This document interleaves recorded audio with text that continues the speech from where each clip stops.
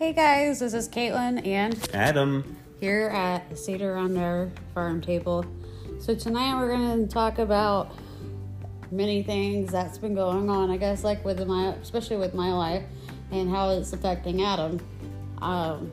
So I recently just left my full-time job to start my own business, which is a pet sitting / pet care business. And so we're just going to kind of talk about, I guess, basically just how it is, like, starting your own business, like what it means and everything that you have to go through to start your own business. And so Adam here is kind of like, I guess, I feel like what would you call it? Consultant? Business manager? I don't know. You're kind of like the one, I guess, like that kind of keeps everything, like keeps my head on my shoulders, I guess, so to say.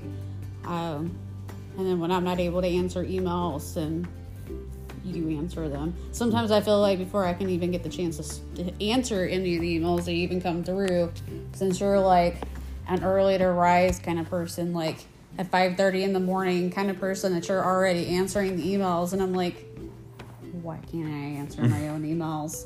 And so I guess basically, because you've had your own like little business, like your consulting business, for how many years now? 9, at least, this time around. At least sometime around this time of year. I mean, it was about 9 years, but I mean, it's not the first time I've had the consulting business. But you've also helped other people too, like with their own businesses. Right, and that's what the business is. It's small business consulting, helping people start businesses. So yeah, about 9 years. And yeah, I guess I do tend to jump in there. I'm a type A person. I just somebody wants an answer, wants to be talked to somebody, and I know I'm calling you and not getting an answer. I'm just going to reply. I'm just not going to continue to delay. And so it's just, sometimes she's busy and just can't get to the phone or whatever. And so I want to make sure that people who are reaching out to us hear from us quickly, because I know that's important, because people are trying to make decisions. I know it's important, but like I said, you're up at 5:30 in the morning, and I'm getting up out of bed by 9:30, 10 o'clock, and you've already got that email answered. And I'm like, and you're like calling me going, oh yeah, by the way, so-and-so like emailed us, and I've already answered it, and I'm like, yeah, but I do try to generally just answer it very basic, like, hey, we'd love to have more information from you. That way, they've heard from us, but they're expecting more from us. So that's why if I do reply to an email, I tell Caitlin back, because I want her to go ahead and call them. All I did was basically just say, hey, we got your email. Thank you. I think we can help you. We'll reach out a little further here, a little bit, so that they know, okay, they've heard me. It's not like my email is sitting there and nobody's reading it. It's been read. I mean, and some businesses do it electronically. There's an automated response saying that, hey, we'll get back to you as soon as possible. Yeah, we'll get back to you in the next 24 hours. Which I hours. Sometimes I feel is kind of annoying. Like, in a way, I feel like it's annoying, but I also kind of find it as a convenience, because at least I know that there's some kind of an answer going on. But then I'm like, well, because that automated system has already responded, like, are they really, truly going to get back to me kind of scenario? Right. Because, like, today I've been sending out emails for, like, donations for the nonprofit organization. Right. That I volunteer with, since I'm an ambassador and everything. And then some of them a couple of them I've gotten actual responses back from. But if some of them I've gotten, thank you for sending, like, thank you for sending us an email. We'll get back to you as soon as we can. Yeah. So then I kind of feel like I'm going, I guess in a way I would kind of almost rather not get an answer versus get in that automated system. I don't know. Like, I have mixed emotions on automated system things. Right. So I guess kind of like the biggest thing to me, like, was jumping, like, going, like, literally just going, okay, guys, here I am, like, a manager at a pet shop, and I'm like, here's my 2 weeks notice. Bye, guys. Like, I'm only sticking around for that 2 weeks, but I'll come back. If this doesn't work out, if you'll have me back. you know, I guess, I mean, I know I'm not wording it right, but like, I mean, I'm not like so blunt that I'm like, bye, whatever, y'all have a good life kind of scenario. But like, I feel like that was kind of like the scariest thing. And then like trying to figure out like, but I didn't just turn it in without going, okay, like we need to like look into insurances. We need to look into pet business, like, you know, having like a license. Like we need to make sure that no one else, especially no one else in the state, has the same name.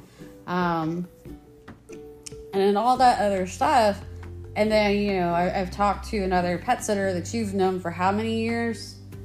Probably at least 7, 8 years. 7, like, 8. yeah, and so she met with me, about a month and a half ago. Right. And we sat down and we actually talked things through, you know, like what I need to do to kind of really get on board to be more like, you know, like making myself set apart from those who do it just as a side job versus someone who's doing this professionally and everything, which was, of course, getting that business license, getting that insurance, you know, getting your name out there, making business cards, right, and everything. And so thankfully with you knew how to go about getting that business license and everything. And then I knew the name of the company for the insurance and everything, but I didn't really know how to go about doing the insurances. And I remember when you and I met,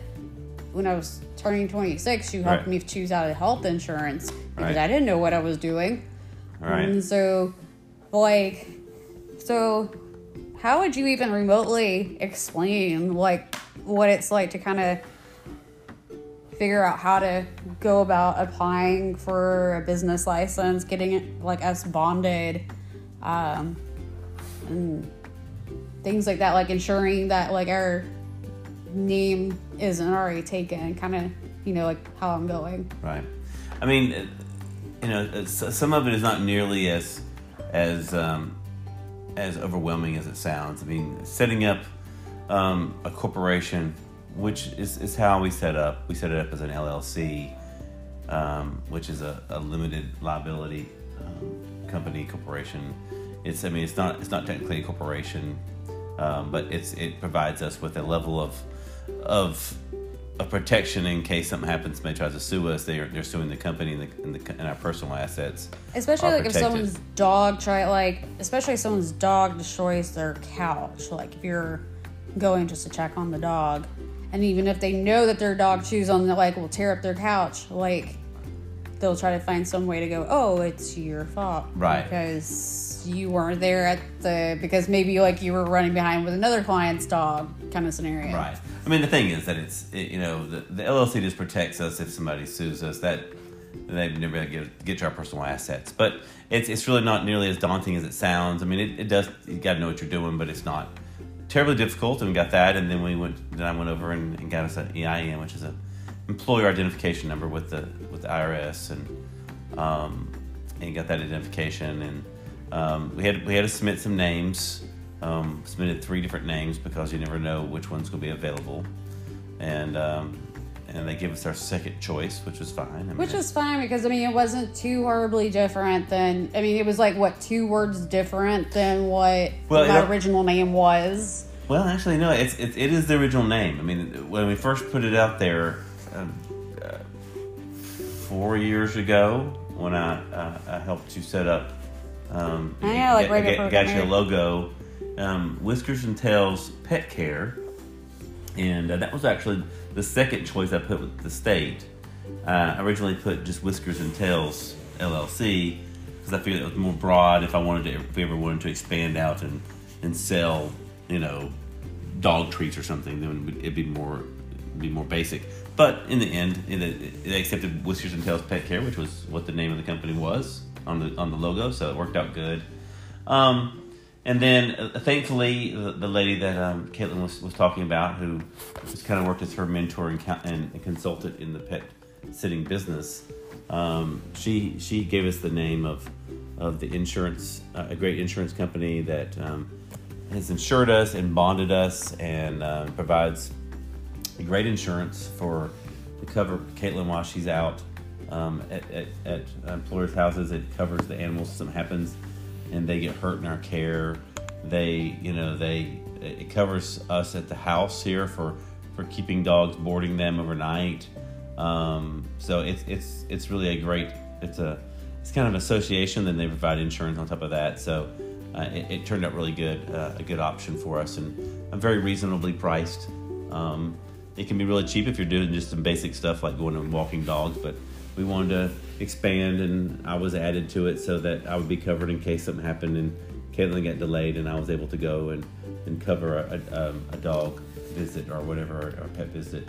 Then I could do that, and I'd be covered under the insurance as well. So, but I mean, like owning like a pet business, like it's not that kind of scenario. Like, he just said that he added himself in onto the insurance, so that way, in case if he needed to go and take care of the animal, like the animals at a particular household for me, in case if I got delayed with another one, it's that kind of scenario that you don't just automatically assume that it's okay for your spouse or a friend to go do it. Like, you literally have to seek permission before, like, from that pet parent before you allow that your spouse or an employee that you like. If, let's say, my business really starts booming, I need that employee to go check in on that dog. I would need permission from that pet parent. If they haven't met my husband, or if they haven't met that employee of mine, I would need permission for them to be able to set foot into the house.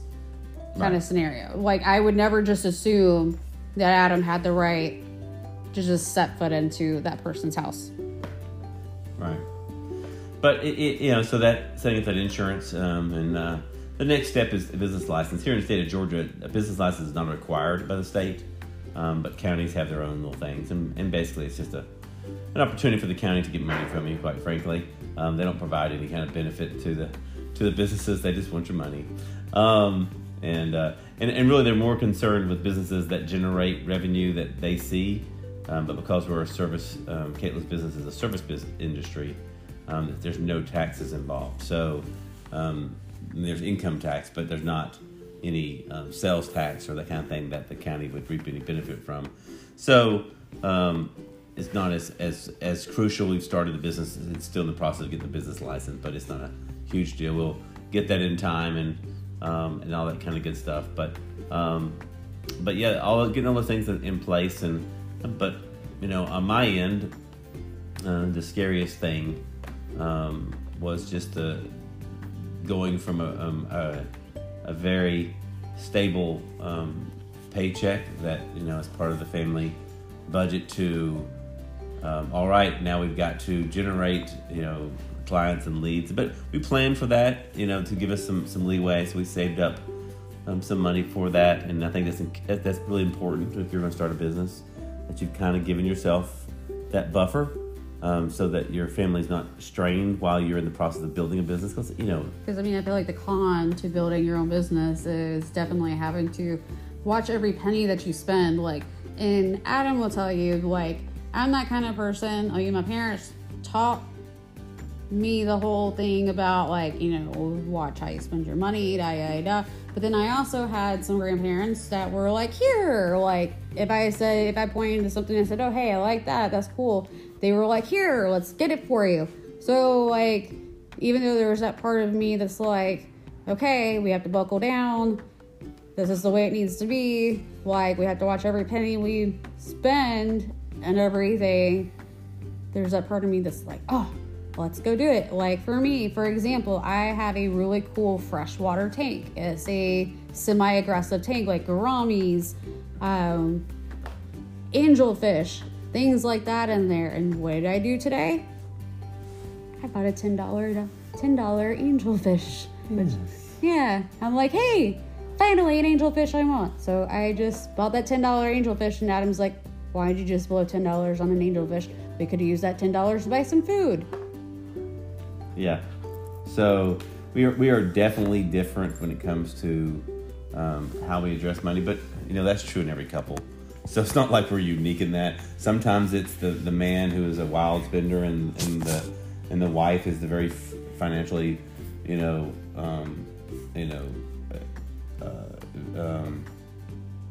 very financially tight and always watching everything. And so in this case, this just happens to be this in our relationship. I'm the one who's more tight with that, and then Caitlin's more of a impulsive and, hey, I want this, I'm gonna get it. I am very impulsive. It's my ADHD. I'm sorry. Yeah. ADHD makes people impulsive, you know. Yeah, sure. Anyway, but that's just the difference in us. And I think any couple out there who's listening to us, y'all know that's true. You probably could look at your family and go, yeah, honey, you know that. You're like, yeah, we know that's trtrue. Yeah, honey, you'll have one guy be like, well, the wife will go, yeah, you're the one that's always going out and buying another tool.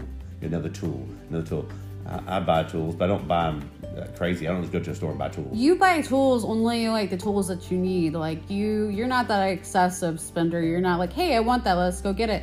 Like I'm opposite. I'm like, do I need it? Not necessarily. Do I want it? Yes. It's like that angelfish. It's funny. There's not many people write checks anymore. I have a checkbook and I still occasionally write a check. For something that we need to write a check for. But it's funny is that... don't say I don't know how to write a check, because I can if I write it, pull up an example. I'm sure that Kate can write a check, but here's what I'd be worried about. If Caitlin had a checkbook, I'm afraid that she would think she had money until she was out of checks.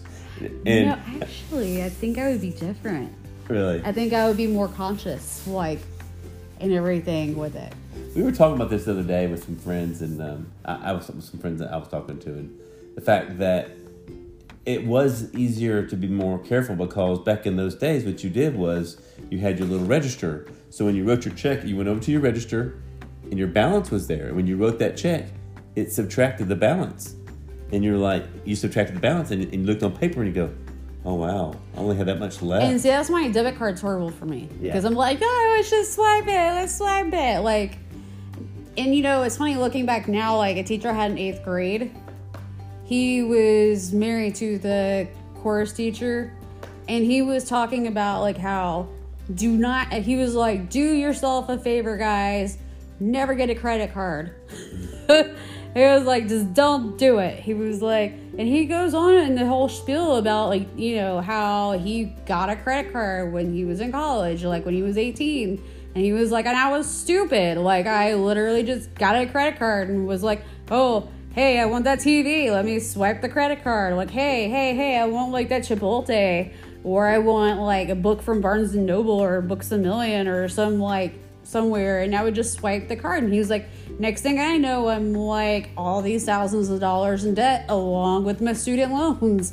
And he's like, and look at me, I'm still paying them up. And he was like, I'd be doing good if I get them paid off in 10 years. Well, it's 20 something years later. And I'm going, I wonder if he's got that paid off. Yeah, I mean, and that's certainly where I used to be. Many years ago, 24 years ago, I had $32,000 in not student loans. I had more than that in student loans. I had $32,000 in credit card debt. And then I had the student loans that I still have to this day. Because I just was free willing, and over the course of the last 15 years and then 9 years. So over the past 24 years, I've just, particularly the first 15 years after all that happened, I just tend to started learning to manage my money and going, okay, I've got to address life differently when it comes to spending, and so I don't, I tease Caitlin about it, and then sometimes I have to sound mean, I guess, sometimes, and because I know the dangers of it, but also know that I was there. But of course, I didn't have a family that was relying upon me at that time. So I guess in some ways that makes me even more crucial, because to have gotten to where we are now, we do have our farm, our 13-acre farm, and it was because I made good financial decisions. I was able to do that, and so now I tend to be very, very anal. Let's just call it what it is. I'll be very anal about it, because I don't want to lose what worked so hard for. So it can I guess sometimes it can cause a little tension in our family, but that's true of every couple. So it's nothing new nothing unique for us. It's not unique, but it's even more strenuous when you're starting your own business. Yeah. Kind of scenario, because you become more aware of like financial ordeal. Okay, so you were talking about how we got insured and bonded through the insurance. What is the difference between being insured and bonded? So insurance is covering against, just incidences that happen. Bonded, the bonded part of it covers us against misplaced items. Like, if, for example, if they misplace it, like, let's just say the owner misplaces an item, they don't realize it. I come into their house to let their dog in and out, and then after the whole dog sitting is over, they come home and they're like, hey, this item's gone. Right. Now, the bond doesn't cover against true theft, but it does cover against no proof of theft, but a client. Let's say, for instance, this happens. They have a house, somebody who cleans their house, and then they hire us to take care of the dog. And so you go to take care of the dog. Now, the house cleaner's been cleaning their house for 5 years. They trust her completely. But she sees a pretty necklace and steals it. Then you come in and you're the new person. Well, they know it wasn't their house cleaner because they've had her for 5 years. It had to be you. And then our bonding company would go, okay, we're going to cover the cost of this because she's bonded with us. But we're not, not because we believe that she took it. And there's a lady I used to cat sit for back before we got married. Mm-hmm. And she had several cats and a couple of dogs. Well, she even had someone that would come in because she owned her own business, and she had one where not too far from where she lived, and then she had maybe 10 minutes from where she lived, and then her other business building was in Columbus, which was a good 25-30 minutes away. And so it kind of made me nervous sometimes when I went into her house. Like, it's nothing against her and her husband, but it kind of sometimes made me nervous if I knew it was like a week that her housekeeper came in. I knew her housekeeper was super amazing, the whole 9 yards, super sweet. She was working to pay her way through college. But sometimes it kind of made me nervous because I was like, well, what if something in the house goes missing? Because they have valuable stuff in their house. Right. And so I was like, what if something goes missing? Even though she knew me, her and her husband had known me for a while. It was still that back in my mind of what if something goes missing?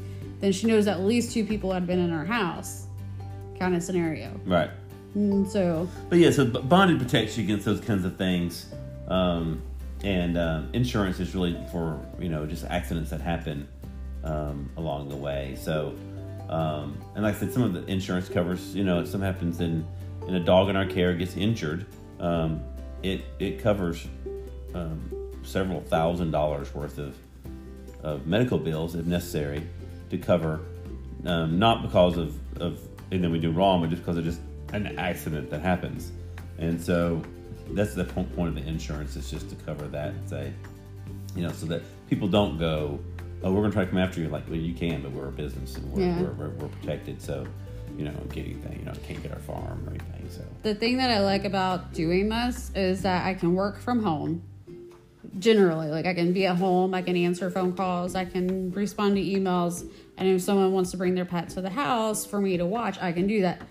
But I can also go to their house, I can house sit for them, I can watch, just let their dog in and out, the whole 9 yards, or whole 9 rounds. And it can be relatively a low cost startup. Meaning as in I don't necessarily need a storefront to do it, to get this up and going. And I can also, of course, basically turn my love for animals into a way of work.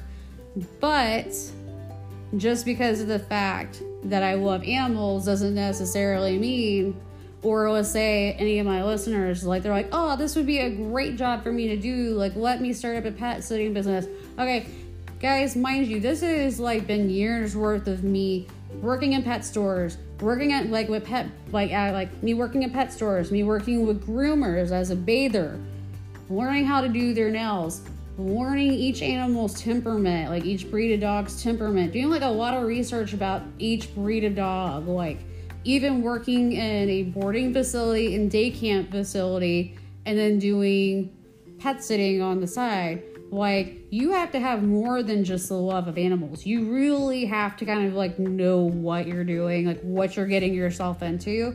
That's the thing that people don't really realize. Because the thing that I noticed, like when I worked in the day camp, like the daycare play group, and boarding facility, was that, you know, so many people would come in and they would just be expecting, oh, hey, I can just sit there and I can brush the dog all day long. I can focus on one dog individually and I can play with that dog all day long. But realistically, that's not how it works. Like, for example, if I have dogs come over for a day for play group, I have to focus on each individual dog, and I have to focus on like what this, like, let's say I have a beagle and then I have like, you know, like a corgi, and they're playing together, and let's say the beagle is super like high energy that day, happy-go-lucky, but that corgi is not in that great of a mood, then I have to kind of keep an eye on both of them and then do what is called in like a boarding day camp facility as time out.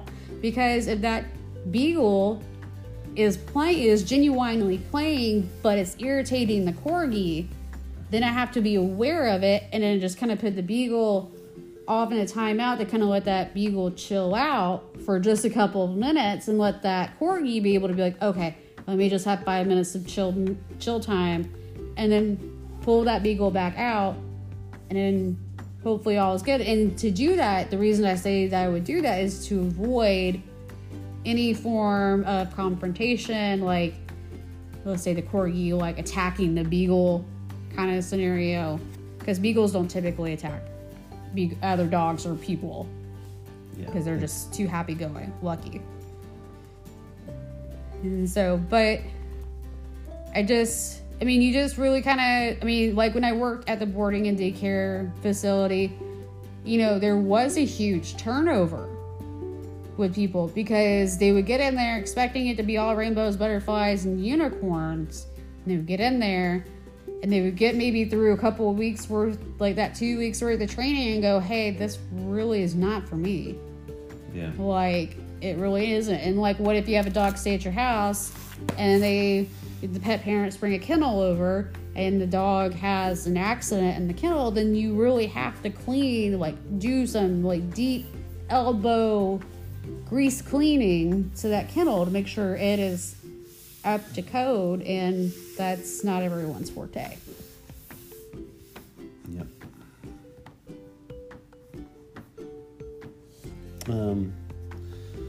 Let's see. So I think that in starting this business, the you know, you can get everything lined up, but it takes, you know, feet on the pavement and to go out there and bring up the clients. I mean, you got to find clients, and unless you're finding clients who want you regularly, you know, on a weekly basis or a daily basis because they work and they want you to take care of their dog every day, then if you're just taking care of a dog for a week-long cruise, that's great. But what happens next week to bring in money, and the next week to bring in money? So the fear is not having that consistent right ordeal. And so you that's the difficult thing about the job, is just having to go out there. And it's probably one of the reasons it's definitely one of the reasons that I never took my consulting business and made it my full-time job. I didn't want to go find clients. I've had clients find me because the people that I worked with, I did a good job for them, and they had a friend who wanted to do something. Hey, you can use my guy, he's really good. And that's how I found my clients, and that's how I did the work. And that's what I liked that. I didn't have to go looking for them. They came looking for me because I took good care of the people that I did have. And so I never really wanted to have a business where I had to go out and beat the bushes and find clients. I just didn't want it. So I mean, plus too, like with me, like me taking like food to the vet, like one of our vet's offices, like me taking like some food from Chick-fil-A and some drinks and food from Chick-fil-A to them, and giving them a thank you card to them, saying, you know, thank you for everything that you do in this community. Thank you for even taking care of my own animals. You know, thank you from the bottom of my heart. And then I put my name and then Whiskers and Tails GA on there. Like, just being able to do that and then having them go, oh, hey, this person dog sits. So this way, in case if we have like someone come in that's asking for a pet sitter, Right. kind of scenario. But also too, like the thing is that you have to kind of like something that you've learned with doing your consulting is being able to be flexible with your clients, because if they, like, for example, when you're working on one of your clients' travel page, Right. then like when she says, hey, I need to have this done and I need to have it done by this time, then even if it's a holiday and everything, you've got to be flexible. All right. Like, you got to be like, okay, yes, like, I'll do it kind of scenario. It's kind of like you have to put, I guess, Life on hold sometimes. Yeah, I mean, there's like- been times it's been, you know, I'm late into the morning, you know, early into the morning, late into the night, early in the morning, trying to get it done so that, because she needed it done, wanted it live on the next day, and so you just move forward, and that just happens sometimes, and so with clients, you have to be flexible. You have to, I mean, you have to also know your worth, and you have to stick by that and be willing to not get a customer if they want to lowball you. It's like, no, I mean, it's just, you can't. This is not a hobby, you know. It's one thing when this was a side business and this is making a little play money. You could go out and spend what you wanted to on a, but it's not that anymore. Now it's now full-fledged job for me, like where I'm bringing in income to be able to support our family. Because listeners, guys, y'all, like, most people know nowadays that, like, you have, that it's no longer just a one single breadwinner. It takes two people to be the breadwinners to be able to survive in today's age. Like, especially right now, like with places not being able to get products in properly. I will tell you from someone who just left the retail business for pets, that like being able to get products in that like your dogs need. For example, that god awful Hill Science and Royal Canin, don't get me started. But being able to get those products in for customers, like, you know, it's hard between, like, I don't know if it's still going on, but the whole like trucker situation, like with them like writing, like, this just goes to show how much I actually pay attention to the news.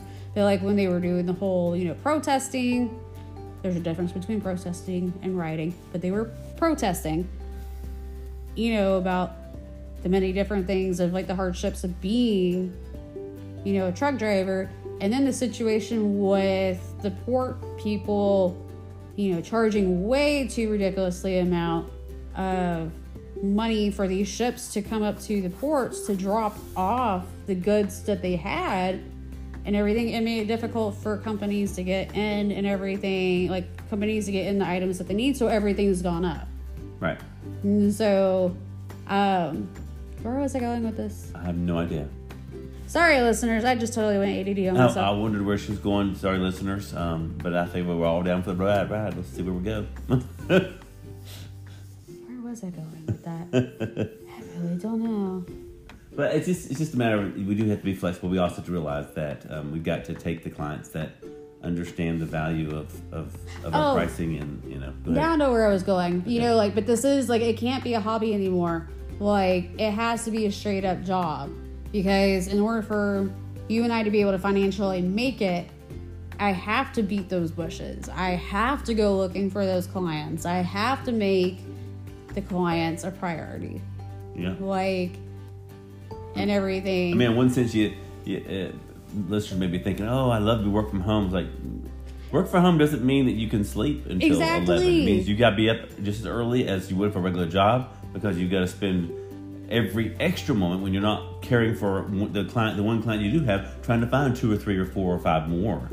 And so it's you know, there's a point where a job like that can become great if you get, you know, a dozen clients that use you continuously. Then you're like, okay, I can either continue to beat the bushes and grow my business, or go, you know what, this is bringing in what our family wants and what we need and gives us extra, and this is good enough. I mean, you know? Yeah, working from home, I mean, you can work as much or as little as you want to.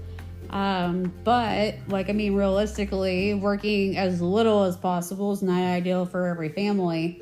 especially not for this family. That is not ideal for this family. And, you know, like working from home, like people are like, oh, hey, I could get so much stuff that I need to get done, like clean the house, this, that, and the other. Okay, so I've been at this for like, what, a week or two now? 2 weeks. And there is so much stuff that I need to get done around this house, but do you think I've gotten to it all? I barely have scratched the surface on anything that I need to get done around this house. Right, and still needs to beat a bunch more bushes. Yeah, I still have 1,000 more bushes to beat. And so, but on the plus side is I have been able to go through some of my stuff and then be able to like put it in bags and boxes and send it off to like places to donate, like Renew, our church's thrift store. I've been able to do that. Yeah. And I've been able to find stuff to sell on like Facebook Marketplace. Right. But anyway, back to our original ordeal. But you know, like when it comes to, I guess, like, I don't know, maybe I'm repeating myself. Can you, I guess, like give us a little bit, our listeners, a little bit more information about how, like, you would generally go about starting a business? Because, I mean, you've been more of the person that have been like, hey, babe, how do I do this? How do I do that? Like, we did the insurance, we did the name, like, business license thing, we did the bonding. Yeah.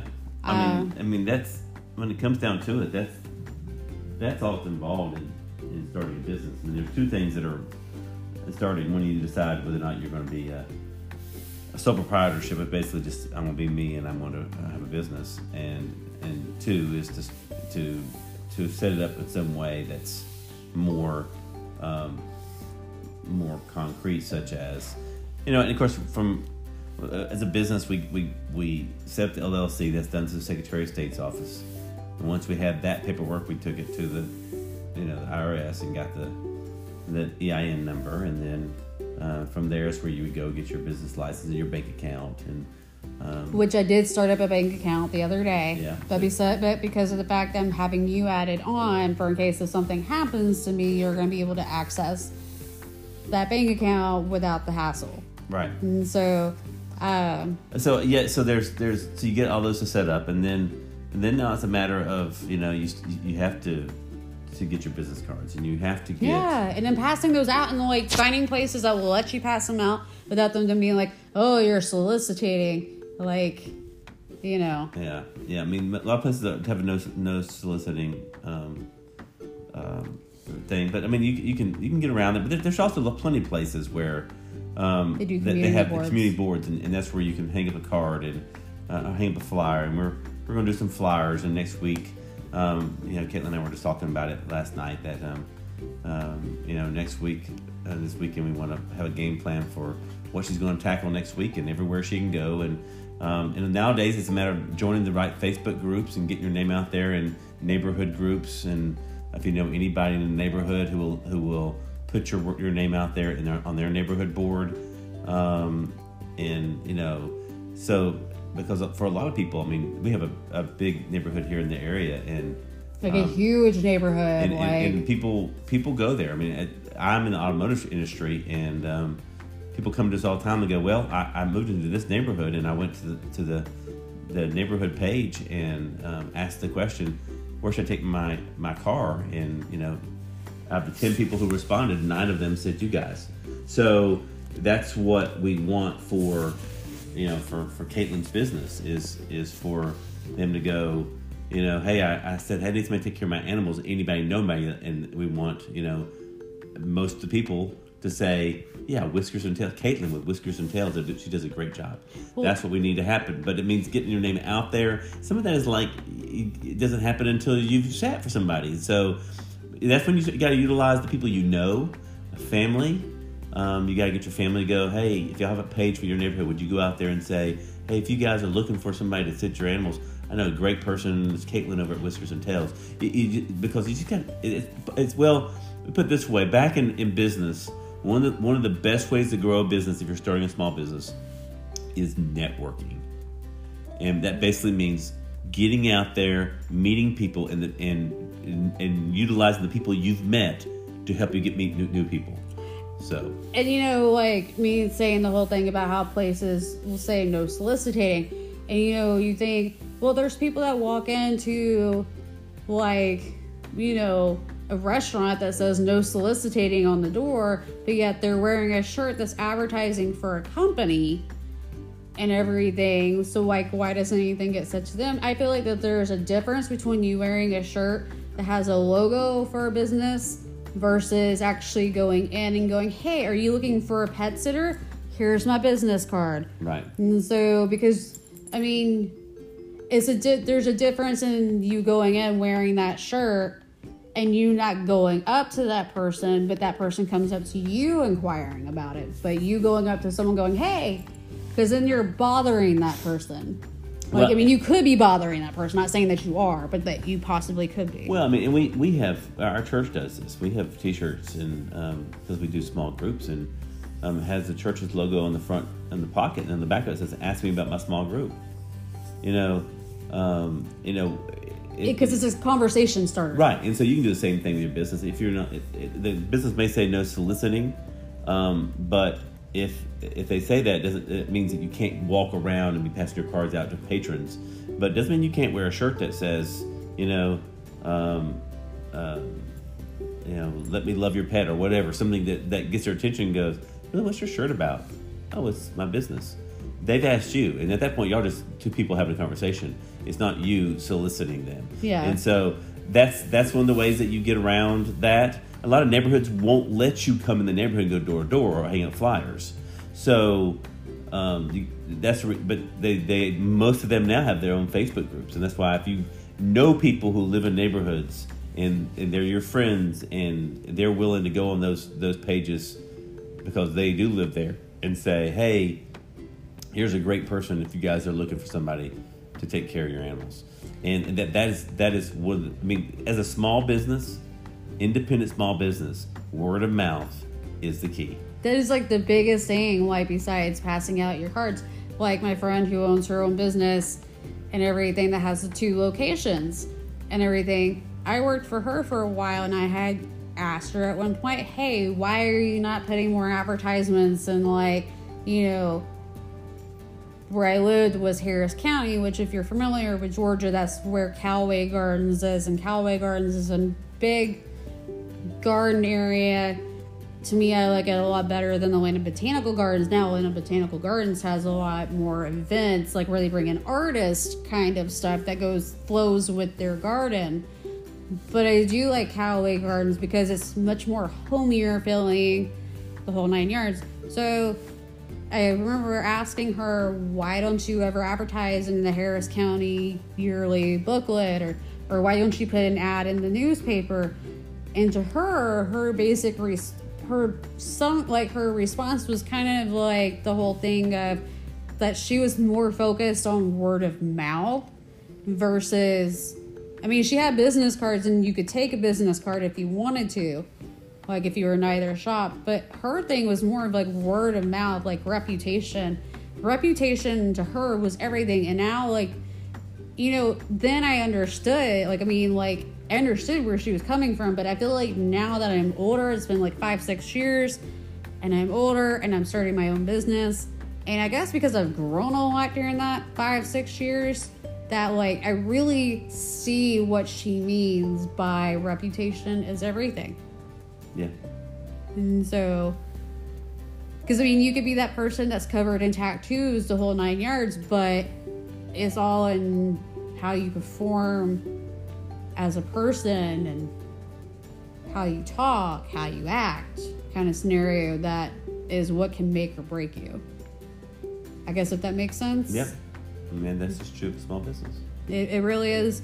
And then if you're ever looking into doing pet sitting, if that's something that like you really want to do and it's like something that you want to get into the business of, you kind of have to look at like having a policy for like handling a pet emergency. Like say for example, the person that you're taking care of's cat or dog,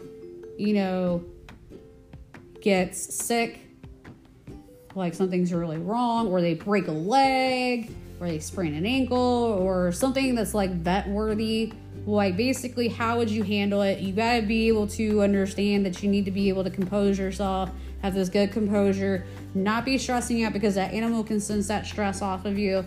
Also, too, being able to, you already need to kind of have like a plan with that owner, that if, like, what if something happens? Like, let's say you're walking the dog and you got a really good grip on the leash. Well, let's say, for example, because I used to take care of this huge pit bull. Mind you, my business, I don't discriminate against any animal, but I used to take care of this huge pit bull that, like, I'm like 5'1", 5'2", and this dog, this pit bull, when he would stand up on his hind legs and put his hands on his shoulder, his head was at least a good foot above my head.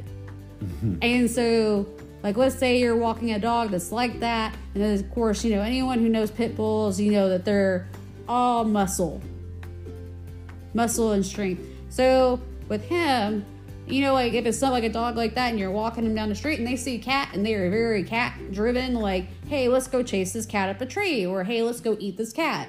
Like, let's say that dog gets away from you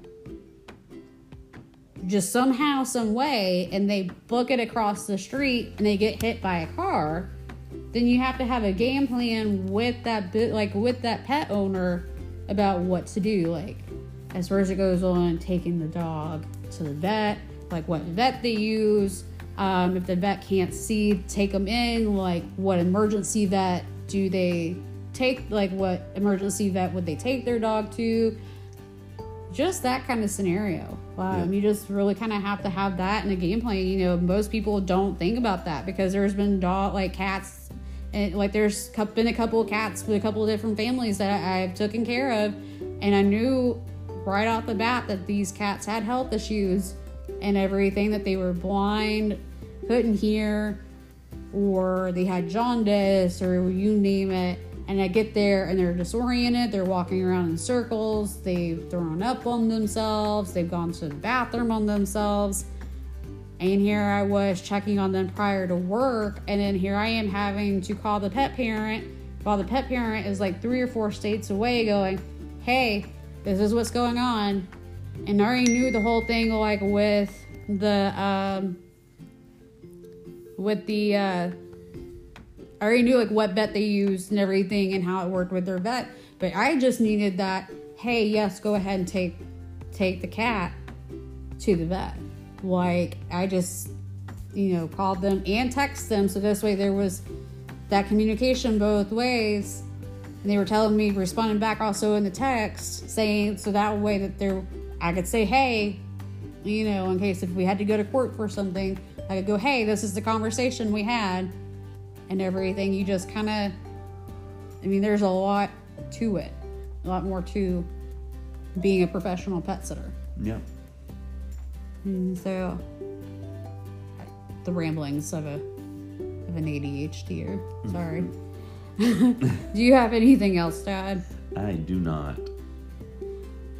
All right. Well, if you happen to be in the Georgia, Atlanta area, and you are looking for a pet sitter, please go to www.whiskersandtailsga.com.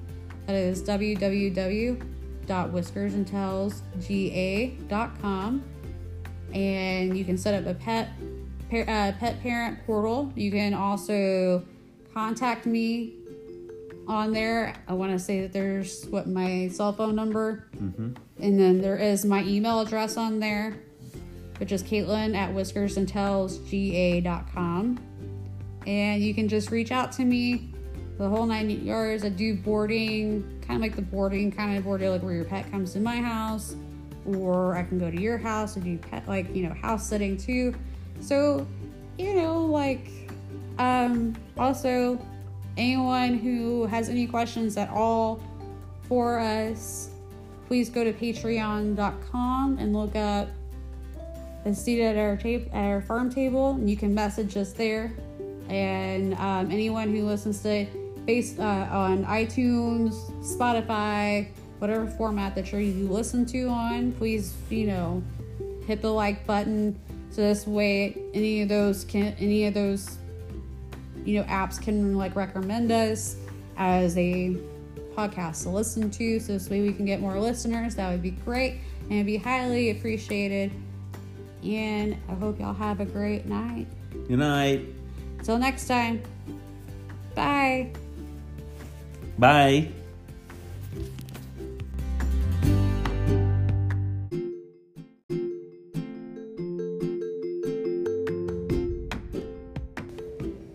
Hey guys, this is Caitlin and Adam. Here at Cedar Under Farm Table. So tonight we're going to talk about many things that's been going on, I guess, like especially with my life and how it's affecting Adam. So I recently just left my full-time job to start my own business, which is a pet sitting / pet care business. And so we're just going to kind of talk about, I guess, basically just how it is, like, starting your own business, like what it means and everything that you have to go through to start your own business. And so Adam here is kind of like, I guess, I feel like my, what would you call it? Consultant? Business manager? I don't know. You're kind of like the one, I guess, like that kind of keeps everything, like keeps my head on my shoulders, I guess, so to say. And then when I'm not able to answer emails, then you answer them. Sometimes I feel like before I can even get the chance to answer any of the emails that even come through, since you're like an early to rise kind of person, like at 5:30 in the morning kind of person, that you're already answering the emails, and I'm like, why can't I answer my own emails? And so I guess basically, I guess because you've had your own like little business, like your consulting business, for how many years now? 9, at least, this time around. At least sometime around this time of year. I mean, it was about 9 years, but I mean, it's not the first time I've had the consulting business. But you've also helped other people too, like with their own businesses. Right, and that's what the business is. It's small business consulting, helping people start businesses. So yeah, about 9 years.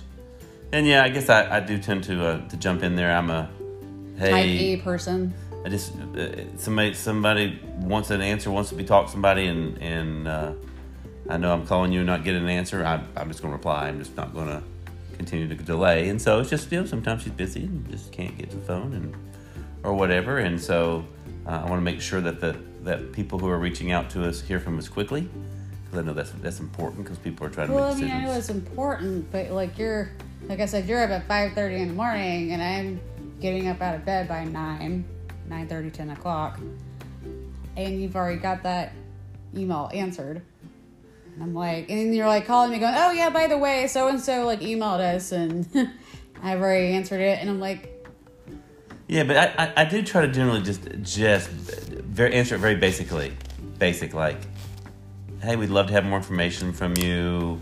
That way, they've heard from us, but they're expecting more from us. So that's why if I do reply to an email, I tell Caitlin back, because I want her to go ahead and call them. All I did was basically to say, hey, we got your email. Thank you. I think we can help you. We'll reach out a little further here, a little bit, so that they know, okay, they've heard me. It's not like my email is sitting there and nobody's reading it. It's been read. I mean, and some businesses do it electronically. Like there's an automated response saying that, hey, we'll get back to you as soon as possible. Yeah, we'll get back to you in the next 24 hours. Which I hours. Sometimes I feel is kind of annoying. Like, in a way, I feel like it's annoying, but I also kind of find it as a convenience, because at least I know that there's some kind of an answer going on. But then I'm like, well, because that automated system has already responded, like, are they really, truly going to get back to me kind of scenario? Right. Because, like, today I've been sending out emails for, like, donations for the nonprofit organization. Right. That I volunteer with, since I'm an ambassador and everything. And then some of them a couple of them I've gotten actual responses back from. But if some of them I've gotten, thank you for sending, like, thank you for sending us an email. We'll get back to you as soon as we can. Yeah. So then I kind of feel like I'm going, guess in a way I would kind of almost rather not get an answer versus getting that automated system. I don't know. Like, I have mixed emotions on automated system things. Right. So I guess kind of like the biggest thing to me, like, was jumping, like, you know, going, like, you know, literally just going, okay, guys, you know, here I am, like, a manager at a pet shop. And I'm like, here's my 2 weeks notice. Bye, guys. Like, you know, I'm only sticking around for that 2 weeks, but I'll come back. If this doesn't work out, if you'll have me back, you know. I guess, I mean, I know I'm not wording it right, but, like, I mean, I'm not, like, so blunt that I'm like, bye, whatever. Y'all have a good life kind of scenario. But, like, I feel like that was kind of, like, the scariest thing. And then, like, trying to figure out, like, but I didn't just turn it in without going, okay, like, we need to, like, look into insurances. We need to look into pet business, like, you know, having, like, a license. Like, we need to make sure that no one else, especially no one else in the state, has the same name. And then all that other stuff. And then, you know, I've talked to another pet sitter that you've known for how many years? Probably at least 7, 8 years. 7, like, 8. yeah, and so she met with me, about a month and a half ago. Right. And we sat down and we actually talked things through, you know, like what I needed to do to kind of really get on board to be more like, you know, like making myself set apart from those who do it just as a side job versus someone who's doing this professionally and everything, which was, of course, getting that business license, getting that insurance, you know, getting your name out there, making business cards, right, and everything. And so thankfully with you knew how to go about getting that business license and everything. And then I knew the name of the company for the insurance and everything, but I didn't really know how to go about doing the insurances. And I remember when you and I met, when I was turning 26, you helped me choose out a health insurance because I didn't know what I was doing. Right. And so, like, how would you even remotely explain, like, what it's like to kind of figure out how to go about applying for a business license, getting it, like, us bonded, and things like that, like ensuring that, like, our name isn't already taken, kind of, you know, like how I'm going. Right.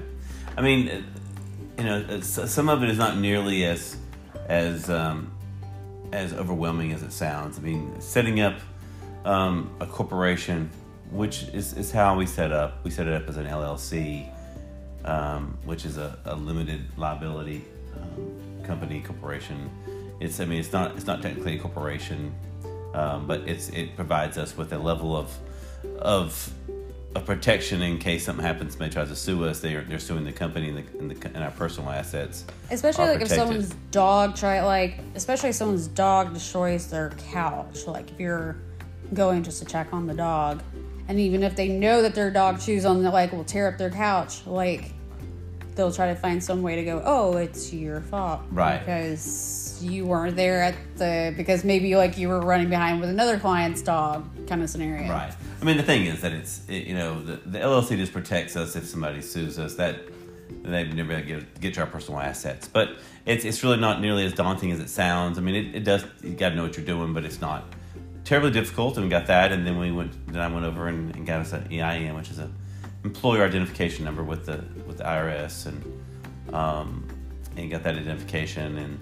And we had to submit some names. Submitted 3 different names because you never know which one's going to be available, and they gave us our second choice, which was fine. Which was fine because it wasn't too horribly different than it was like 2 words different than what my original name was. Well, actually, no, it is the original name. I mean, when we first put it out there 4 years ago, when I helped you set up, got you a logo. Whiskers and Tails Pet Care, and that was actually the second choice I put with the state. I originally put just Whiskers and Tails LLC, because I feel it was more broad. If we ever wanted to expand out and sell, dog treats or something, then it'd be more basic. But in the end, they accepted Whiskers and Tails Pet Care, which was what the name of the company was on the logo, so it worked out good.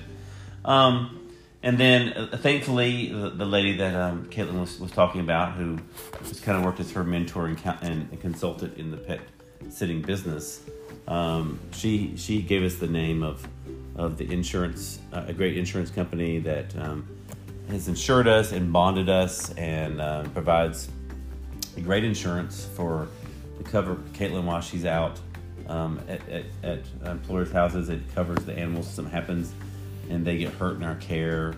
It covers us at the house here for keeping dogs, boarding them overnight. So it's really a great, it's kind of an association, then they provide insurance on top of that. So it turned out really good, a good option for us, and very reasonably priced. It can be really cheap if you're doing just some basic stuff like going and walking dogs, but we wanted to expand, and I was added to it so that I would be covered in case something happened and Caitlin got delayed, and I was able to go and cover a dog visit or whatever, or a pet visit. Then I could do that, and I'd be covered under the insurance as well. So, but I mean, owning a pet business, it's not that kind of scenario.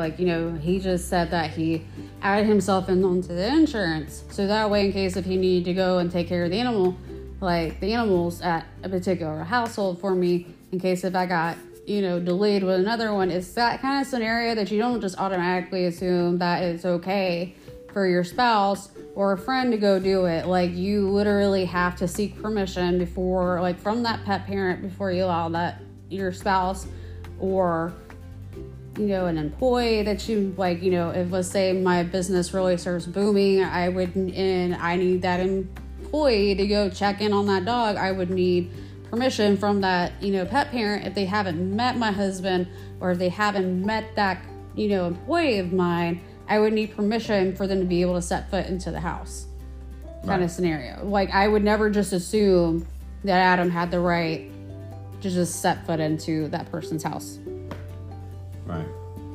But so that setting up that insurance, and the next step is a business license. Here in the state of Georgia, a business license is not required by the state, but counties have their own little things, and basically it's just an opportunity for the county to get money from you. Quite frankly, they don't provide any kind of benefit to the businesses. They just want your money, and really they're more concerned with businesses that generate revenue that they see.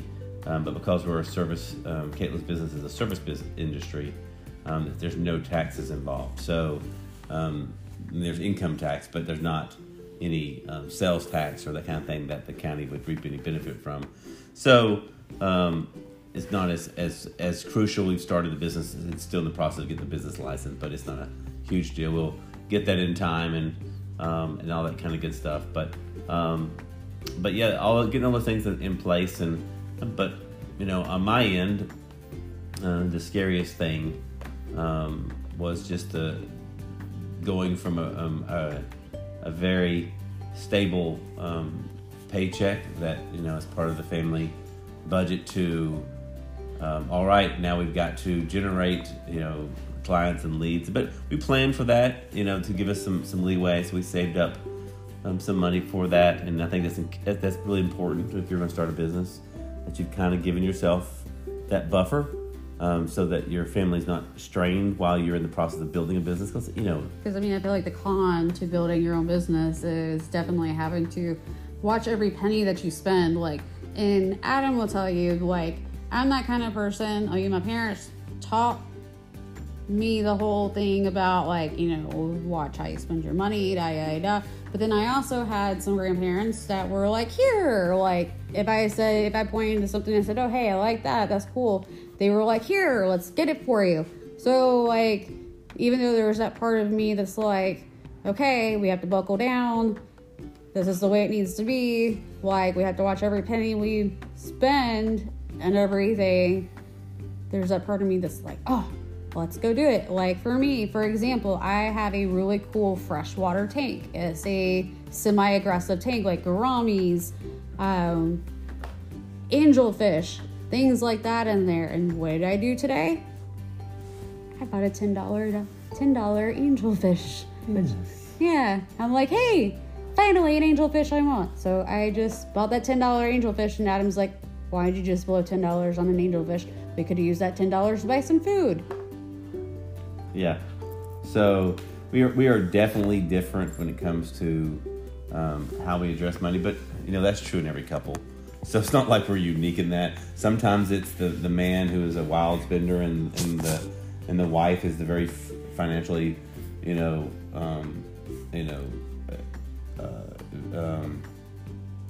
very financially tight and always watching everything. And so in this case, this just happens to be this in our relationship.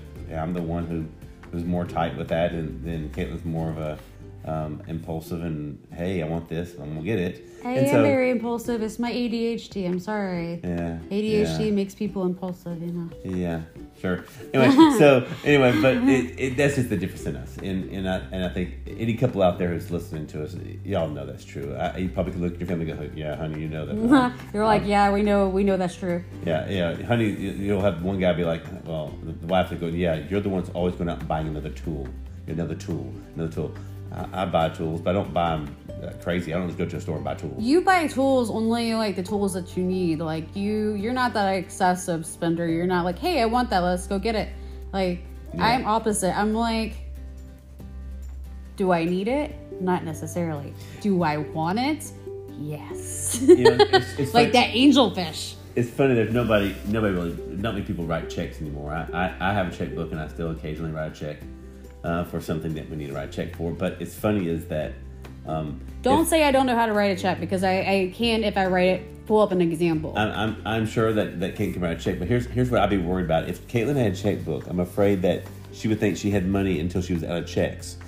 And actually, I think I would be different. Really? I think I would be more conscious, and everything with it. We were talking about this the other day with some friends, and I was with some friends that I was talking to, and the fact that it was easier to be more careful, because back in those days, what you did was you had your little register. So when you wrote your check, you went over to your register, and your balance was there. And when you wrote that check, it subtracted the balance. And you subtracted the balance, and you looked on paper, and you go, oh, wow, I only have that much left. And see, that's why a debit card's horrible for me. Yeah. Because I'm like, oh, let's just swipe it. Let's swipe it. And it's funny looking back now, a teacher I had in 8th grade. He was married to the chorus teacher, and he was talking about how he was like, do yourself a favor, guys, never get a credit card. He was like, just don't do it. He was like, and he goes on in the whole spiel about how he got a credit card when he was in college, when he was 18, and he was like, and I was stupid. I literally just got a credit card and was like, oh, hey, I want that TV. Let me swipe the credit card. Hey, I want that Chipotle. Or I want a book from Barnes & Noble or Books A Million or somewhere. And I would just swipe the card. And he was like, next thing I know, I'm all these thousands of dollars in debt along with my student loans. And he's like, and look at me, I'm still paying them up. And he was like, I'd be doing good if I get them paid off in 10 years. Well, it's 20 something years later. And I'm going, I wonder if he's got that paid off. Yeah, I mean, and that's certainly where I used to be. Many years ago, 24 years ago, I had $32,000 in not student loans. I had more than that in student loans. I had $32,000 in credit card debt. And then I had the student loans that I still have to this day.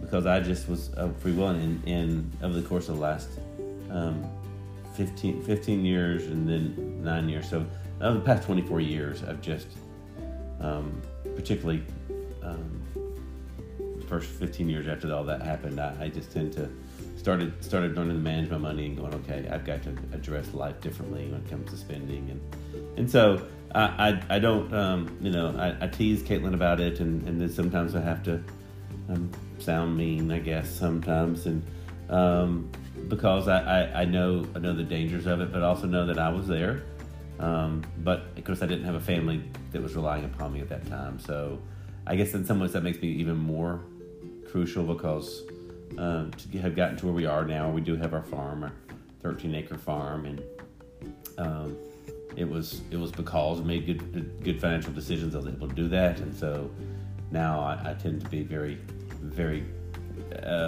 anal. Let's just call it what it is.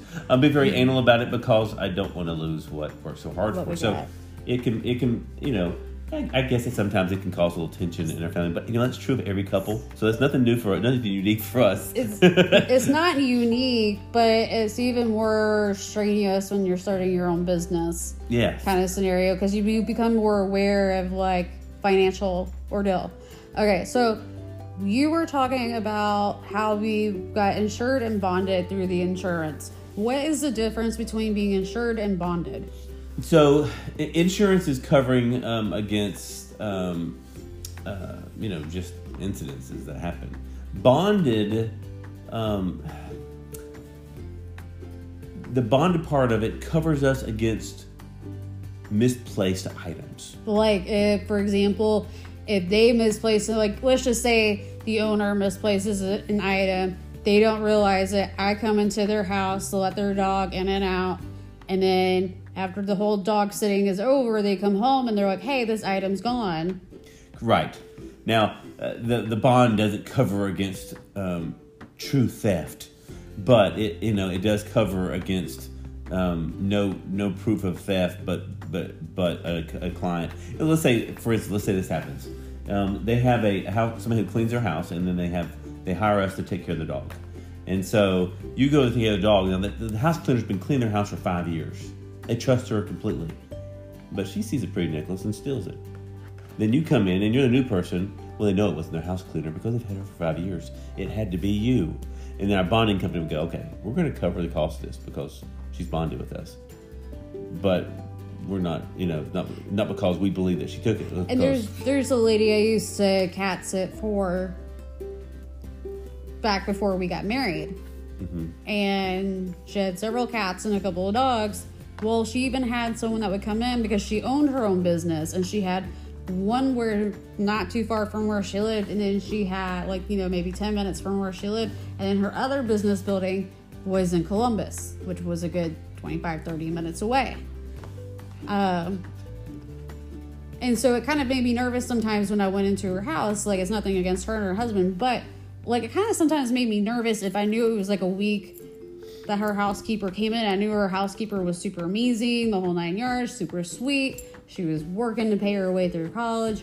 But sometimes it kind of made me nervous because I was like, well, what if something in the house goes missing? Because they have valuable stuff in their house. Right. And so I was like, what if something goes missing? Even though she knew me, her and her husband had known me for a while. It was still that kind of that back in my mind of what if something goes missing? Then she knows at least 2 people had been in her house. Kind of scenario. Right.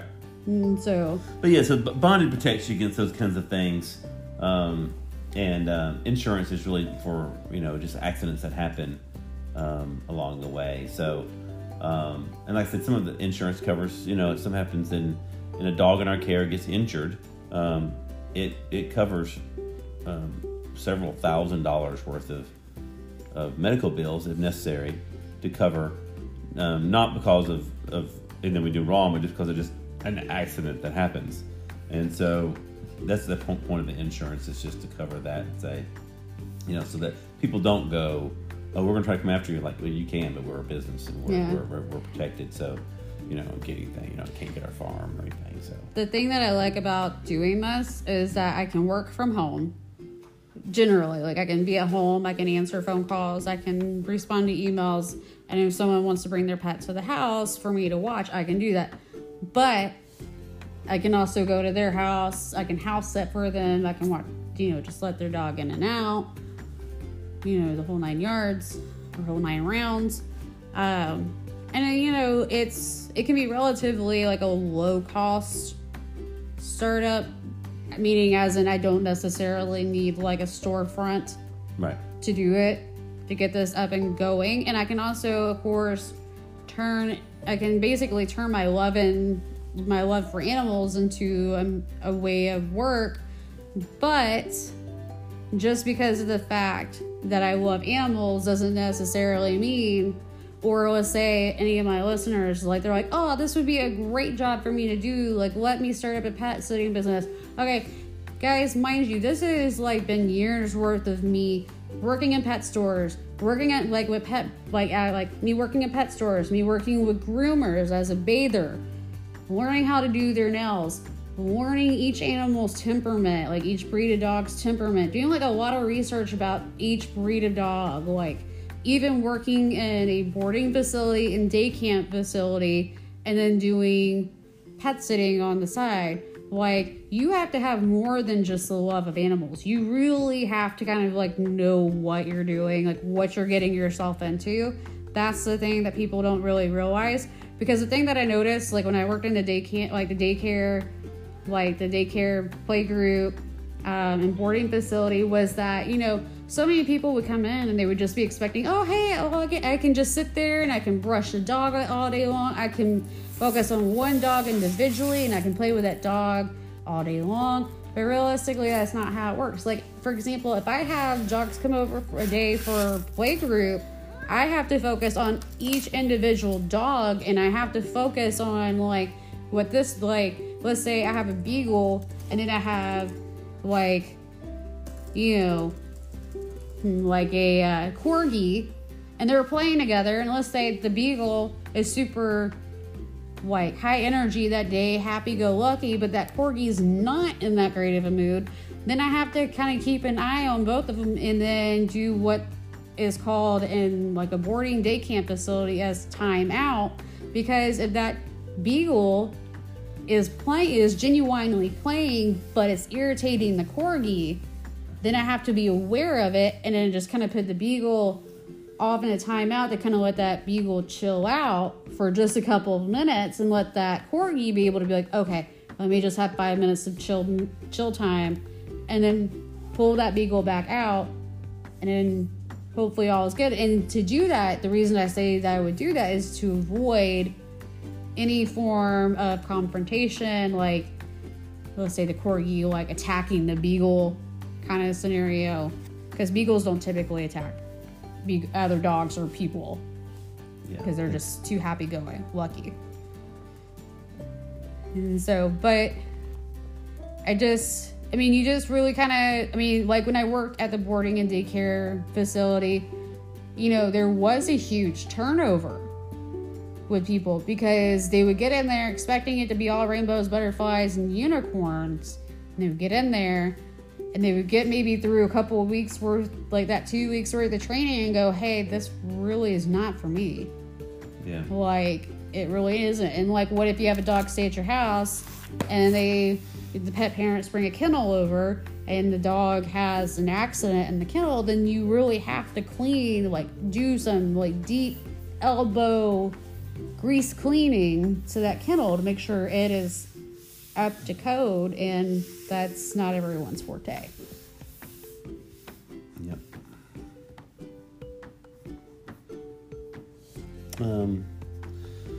Let's see. So I think that in starting this business, the you know, you can get everything lined up, but it takes, you know, feet on the pavement and to go out there and bring up the clients. I mean, you got to find clients, and unless you're finding clients who want you regularly, you know, on a weekly basis or a daily basis because they work and they want you to take care of their dog every day, then if you're just taking care of a dog for a week-long cruise, that's great.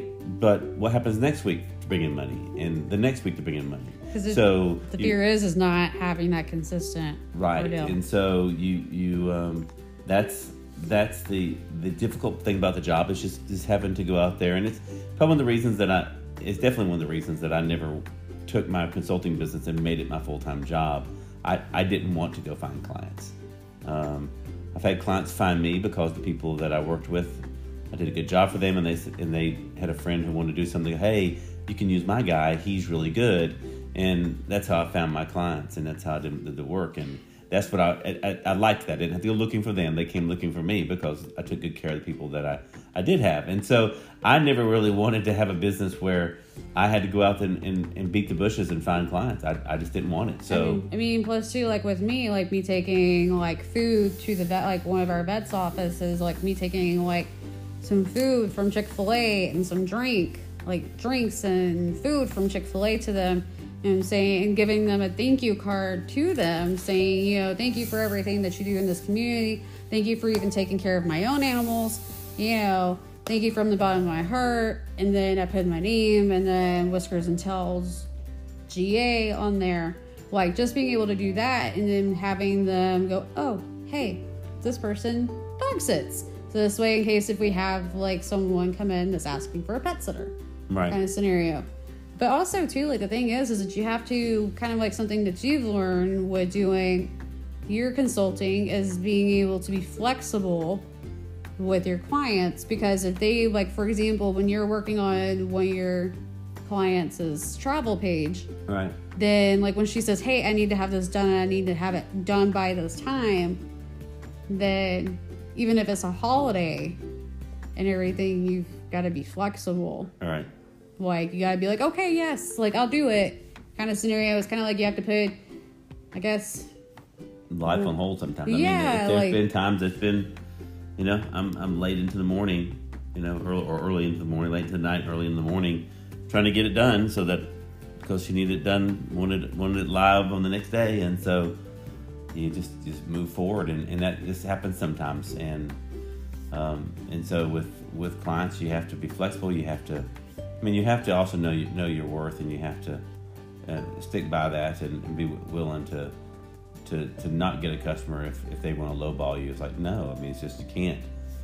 This is not a hobby, you know. It's one thing when this was a side business and it's just making a little play money. You could go out and spend what you wanted to on a, but it's not that anymore. Now it's now full-fledged job for me, like where I'm bringing in income to be able to support our family. Because listeners, guys, y'all, like, most people know nowadays that like you have, that it's no longer just a one single breadwinner. It takes two people to be the breadwinners to be able to survive in today's age. Like, especially right now, like with places not being able to get products in properly. I will tell you from someone who just left the retail business for pets, that like being able to get products in that like your dogs need. For example, that god awful Hill Science and Royal Canin, don't get me started. But being able to get those products in for customers, like, you know, it's hard between, like, I don't know if it's still going on, but the whole like trucker situation, like with them like writing, this just goes to show how much I actually pay attention to the news. But like when they were doing the whole, you know, protesting, there's a difference between protesting and rioting, but they were protesting, you know, about the many different things of like the hardships of being, you know, a truck driver. And then the situation with the port people, you know, charging way too ridiculously amount of money for these ships to come up to the ports to drop off the goods that they had and everything. It made it difficult for companies to get in and everything, like companies to get in the items that they need. So everything's gone up. right. And so, where was I going with this? I have no idea. Sorry, listeners. I just totally went ADD on myself. I wondered where she was going. Sorry, listeners. But I think we were all down for the ride. Let's see where we go. Where was I going with that? I really don't know. But it's just a matter of, we do have to be flexible. We also have to realize that we've got to take the clients that understand the value of our pricing, and, you know. Now I know where I was going. You know, like, but this is like, it can't be a hobby anymore. Like, it has to be a straight up job, because in order for you and I to be able to financially make it, I have to beat those bushes. I have to go looking for those clients. I have to make the clients a priority. Yeah. Like, and everything. I mean, in one sense, you listeners may be thinking, "Oh, I love to work from home." It's like, work from home doesn't mean that you can sleep until 11. It means you got to be up just as early as you would for a regular job, because you got to spend every extra moment when you're not caring for the one client you do have, trying to find 2 or 3 or 4 or 5 more. And so it's there's a point where a job like that can become great if you get a dozen clients that use you continuously. Then you're like, okay, I can either continue to beat the bushes and grow my business, or go, you know what, this is bringing in what our family wants and what we need and gives us extra, and this is good enough. I mean, yeah, working from home, I mean, you can work as much or as little as you want to, but realistically, working as little as possible is not ideal for every family, especially not for this family. That is not ideal for this family. And, working from home, people are like, oh, hey, I could get so much stuff that I need to get done, clean the house, this, that, and the other. Okay, so I've been at this for, a week or two now? 2 weeks. And there is so much stuff that I need to get done around this house, but do you think I've gotten to it all? I barely have scratched the surface on anything that I need to get done around this house. Right, and still needs to beat a bunch more bushes. Yeah, I still have 1,000 more bushes to beat. And so, but on the plus side is I have been able to go through some of my stuff and then be able to put it in bags and boxes and send it off to places to donate, Renew, our church's thrift store. I've been able to do that. Yeah. And I've been able to find stuff to sell on Facebook Marketplace. Right. But anyway, back to our original ordeal. But when it comes to, I guess, I don't know, maybe I'm repeating myself. Can you, give us a little bit, our listeners, a little bit more information about how, you would generally go about starting a business? Because, you've been more the person that have been like, hey, babe, how do I do this? How do I do that? We did the insurance, we did the name, business license thing, we did the bonding. Yeah. I mean, that's, when it comes down to it, that's all that's involved in starting a business. And there's two things that are starting when you decide whether or not you're going to be a sole proprietorship. It's basically just, I'm going to be me and I'm going to have a business. And two is to set it up in some way that's more concrete, such as, and of course from as a business we set up the LLC. That's done through the Secretary of State's office. And once we had that paperwork, we took it to the IRS and got the EIN number, and then from there is where you would go get your business license and your bank account, and which I did start up a bank account the other day. Yeah. But because of the fact that I'm having you added on, for in case if something happens to me, you're going to be able to access that bank account without the hassle. Right. And so. So you get all those to set up, and then now it's a matter of you have to get your business cards, and you have to get and then passing those out and finding places that will let you pass them out without them being like, oh, you're soliciting, Yeah. I mean, a lot of places have no soliciting thing, but I mean, you can get around it. But there's also plenty of places where they have the community boards, and that's where you can hang up a card and hang up a flyer. And we're going to do some flyers, and next week, Caitlin and I were just talking about it last night that next week, this weekend, we want to have a game plan for what she's going to tackle next week and everywhere she can go. And nowadays, it's a matter of joining the right Facebook groups and getting your name out there in neighborhood groups. And if you know anybody in the neighborhood who will put your name out there on their neighborhood board, so because for a lot of people, I mean, we have a big neighborhood here in the area, and a huge neighborhood, and people go there. I mean, I'm in the automotive industry, and people come to us all the time and go, well, I moved into this neighborhood, and I went to the neighborhood page and asked the question, where should I take my car? And out of the 10 people who responded, 9 of them said you guys. So that's what we want for Caitlin's business is for them to go, hey, I said, hey, I need somebody to take care of my animals. Anybody know me? And we want, most of the people to say, yeah, Whiskers and Tails. Caitlin with Whiskers and Tails, she does a great job. Well, that's what we need to happen. But it means getting your name out there. Some of that is it doesn't happen until you've sat for somebody. So that's when you got to utilize the people family, You got to get your family to go, hey, if y'all have a page for your neighborhood, would you go out there and say, hey, if you guys are looking for somebody to sit your animals, I know a great person, it's Caitlin over at Whiskers and Tails. Because you just got, it's well, put it this way, back in business, one of the best ways to grow a business if you're starting a small business is networking. And that basically means getting out there, meeting people, and utilizing the people you've met to help you meet new people. So. And like me saying the whole thing about how places will say no soliciting, and you think, well, there's people that walk into like a restaurant that says no soliciting on the door, but yet they're wearing a shirt that's advertising for a company and everything. So like, why doesn't anything get said to them? I feel like that there's a difference between you wearing a shirt that has a logo for a business versus actually going in and going, hey, are you looking for a pet sitter? Here's my business card. Right. And so, because there's a difference in you going in wearing that shirt and you not going up to that person, but that person comes up to you inquiring about it. But you going up to someone going, hey, because then you're bothering that person. Like, well, you could be bothering that person. Not saying that you are, but that you possibly could be. Well, and we have, our church does this. We have T-shirts, and because we do small groups, and has the church's logo on the front, in the pocket, and on the back of it says, "Ask me about my small group."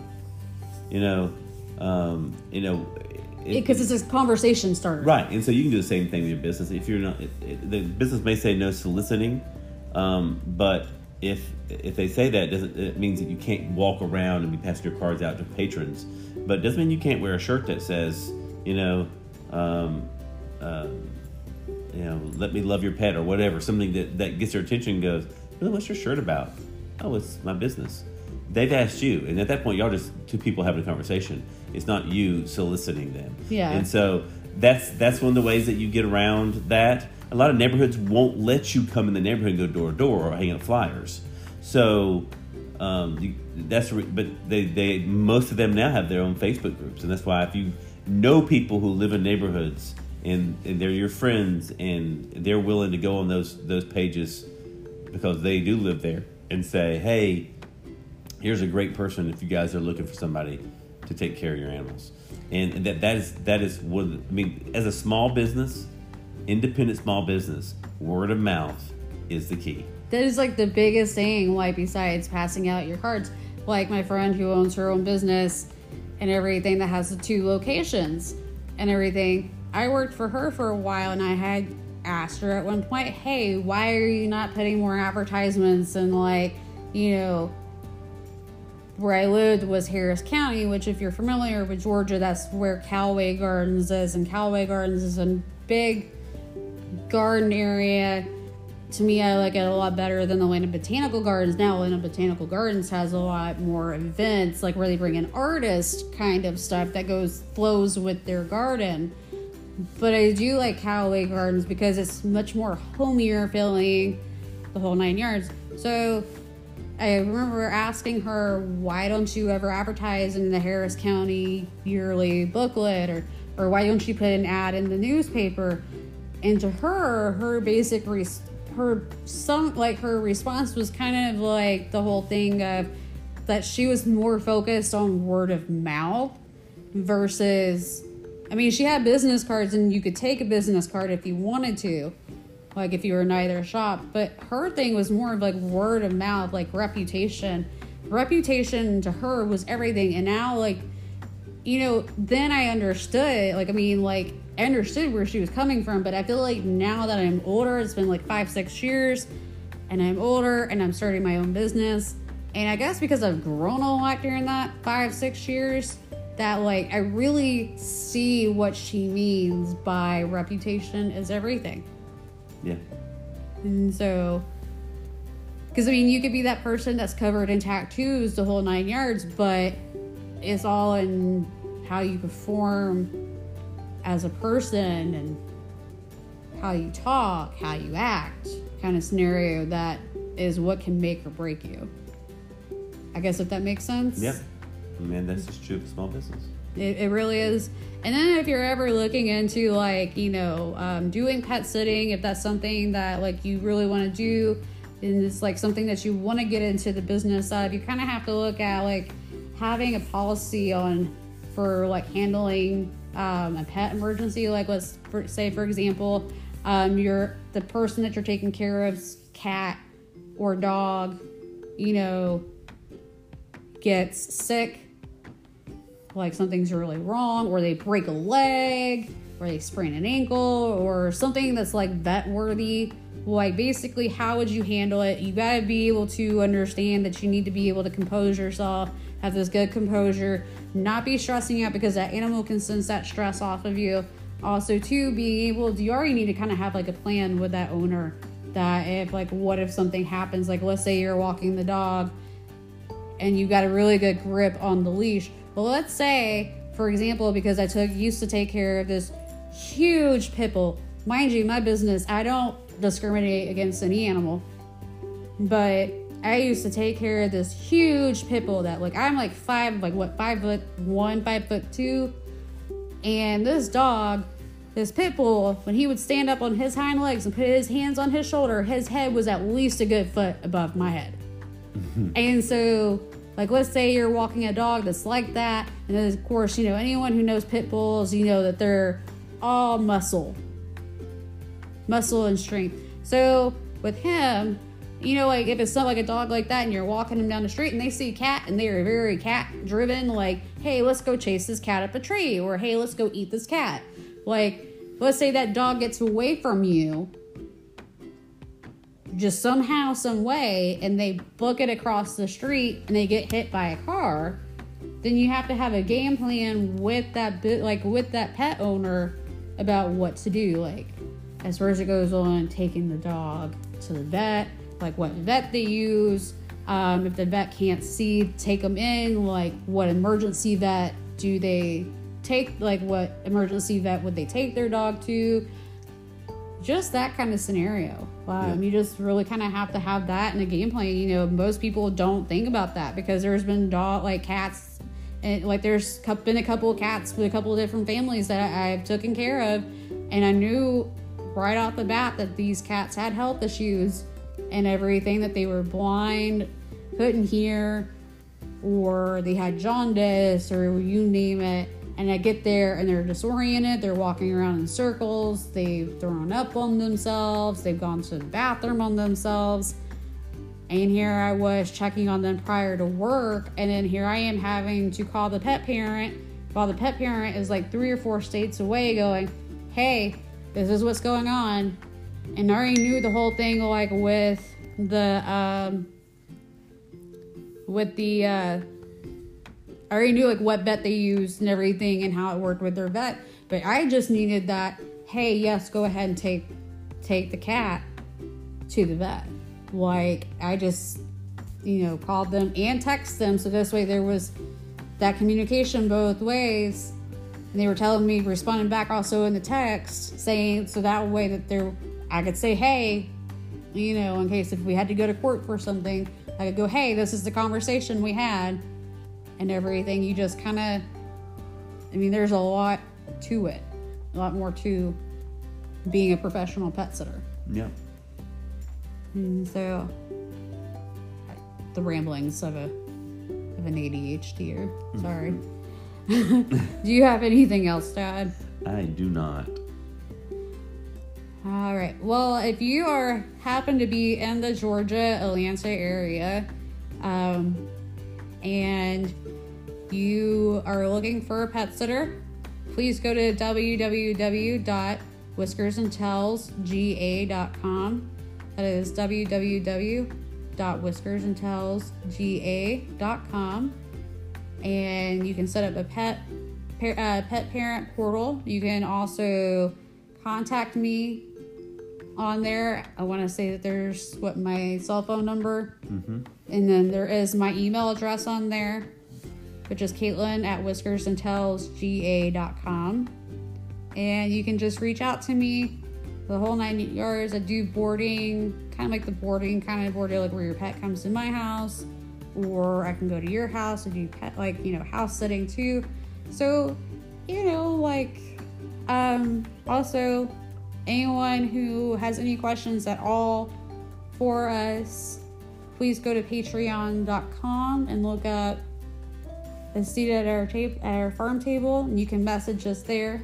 And anyone who listens to it based on iTunes, Spotify, whatever format that you listen to on, please, hit the like button, so this way any of those apps can recommend us as a podcast to listen to, so this way we can get more listeners. That would be great and it'd be highly appreciated. And I hope y'all have a great night. Good night.